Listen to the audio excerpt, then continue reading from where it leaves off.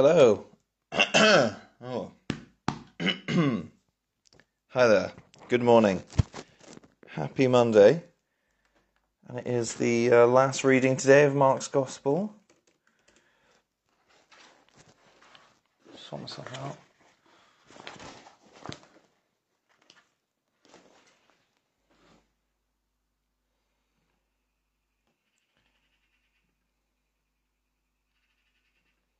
How's everyone doing?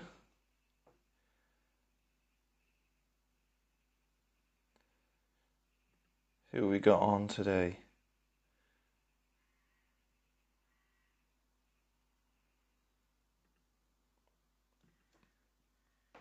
Hope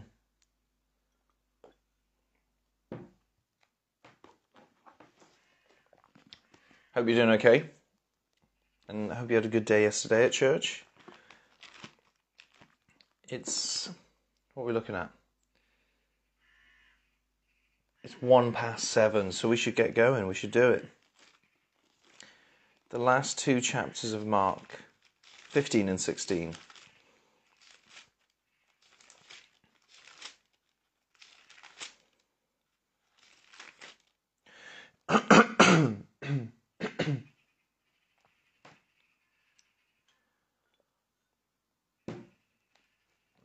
All right then, let's go.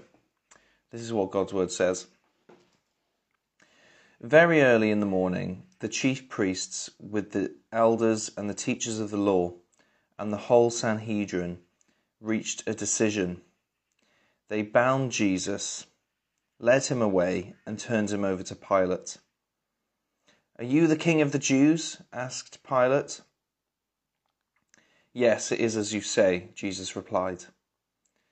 The chief priests accused him of many things. So again Pilate asked, "Are you going to answer? See how many things they are accusing you of." But Jesus still made no reply, and Pilate was amazed. Now it was the custom at the feast to release a prisoner whom the people requested. A man called Barabbas was in prison with the insurrectionists who'd committed murder in the uprising. The crowd came and asked Pilate, The crowd came up and asked Pilate to do for them what he usually did. "Do you want me to release to you the king of the Jews?" asked Pilate, knowing it was out of envy that the chief priests had handed Jesus over to him. But the chief priests stirred up the crowd to have Pilate release Barabbas instead. "What shall I do then with the one you call the king of the Jews?" Pilate asked them. "Crucify him," they shouted. "Why? What crime has he committed?" asked Pilate, but they shouted all the louder, "Crucify him." Wanting to satisfy the crowd, Pilate released Barabbas to them, and he handed Jesus over to be flogged and crucified. The soldiers led Jesus away into the palace, that is, into the praetorium, and called together the whole company of soldiers. They put a purple robe on him, then twisted together a crown of thorns and set it on him. And they began to call out to him, "Hail, King of the Jews!" Again and again they struck him on the head with a staff and spat on him. Falling on their knees, they paid homage to him. And when they had mocked him, they took off the purple robe and put his own clothes on him. Then they led him out to be crucified. A certain man from Cyrene, Simon, the father of Alexander and Rufus, was passing by on his way from the country, and they forced him to carry the cross. They brought Jesus to the place called Golgotha, which means the place of the skull. Then they offered him wine mixed with myrrh, but he did not take it. And they crucified him. Dividing up his clothes, they cast lots to see what each would get. It was the third hour when they crucified him. The written notice of charge against him read, "The King of the Jews." They crucified 2 robbers with him, one on his right and one on his left. Those who passed by hurled insults at him, shaking their heads and saying, "So, you who are going to destroy the temple and build it in 3 days, come down from the cross and save yourself." In the same way, the chief priests and the teachers of the law mocked him among themselves. "He saved others," they said, "but he can't save himself. Let this Christ, this King of Israel, come down now from the cross, that we may see and believe." Those crucified with him also heaped insults on him. At the 6th hour, darkness came over the whole land until the 9th hour. And at the 9th hour, Jesus cried out in a loud voice, "Eloi, Eloi, lama sabachthani," which means, my God, why have you forsaken me?" When some of those standing near heard this, they said, "Listen, he's calling Elijah." One man ran, filled a sponge with some wine vinegar, put it on a stick and offered it to Jesus to drink. "Now leave him alone. Let's see if Elijah comes to take him down," he said. With a loud cry, Jesus breathed his last. The curtain of the temple was torn in two from top to bottom. And when the centurion who stood there in front of Jesus heard this cry and saw how he died, he said, "Surely this man was the Son of God." Some women were watching from a distance. Among them were Mary Magdalene, Mary the mother of James the younger, and of Joseph and of Salome. In Galilee these women had followed him and cared for his needs. Many other women who had come up with him to Jerusalem were also there.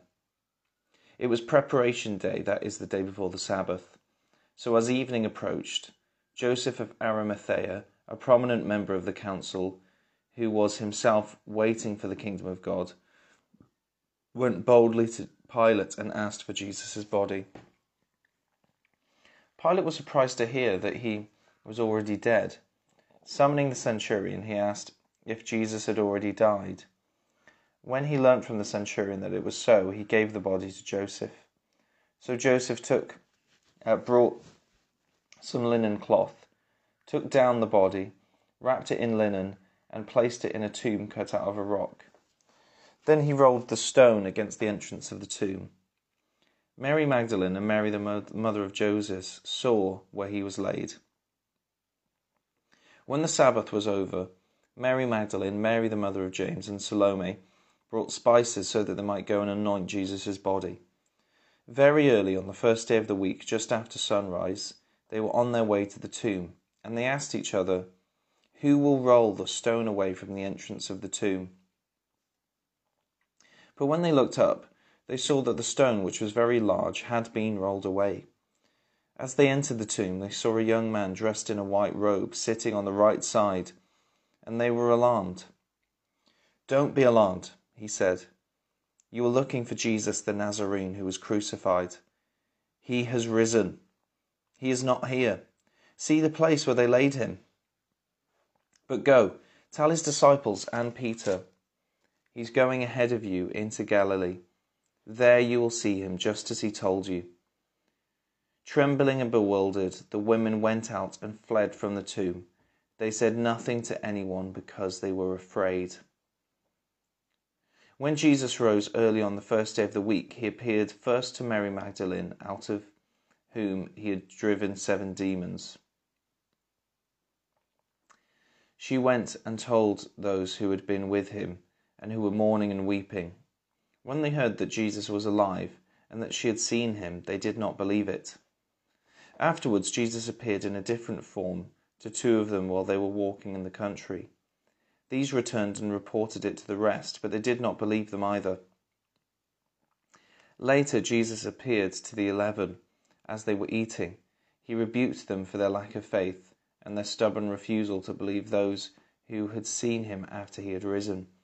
He said to them, "Go into all the world and preach the good news to all creation. Whoever believes and is baptized will be saved, but whoever does not believe will be condemned. And these signs will accompany those who believe. In my name they will drive out demons. They will speak in new tongues. They will pick up snakes with their hands, and when they drink deadly poison, it will not hurt them at all. They will place their hands on sick people, and they will get well." After the Lord Jesus had spoken to them, he was taken up into heaven, and he sat at the right hand of God. Then the disciples went out and preached everywhere, and the Lord worked with them and confirmed his word by the signs that accompanied it. Nice. So that is Mark's Gospel, second time round. There's no live reading tomorrow, but sign up to a live RBT group.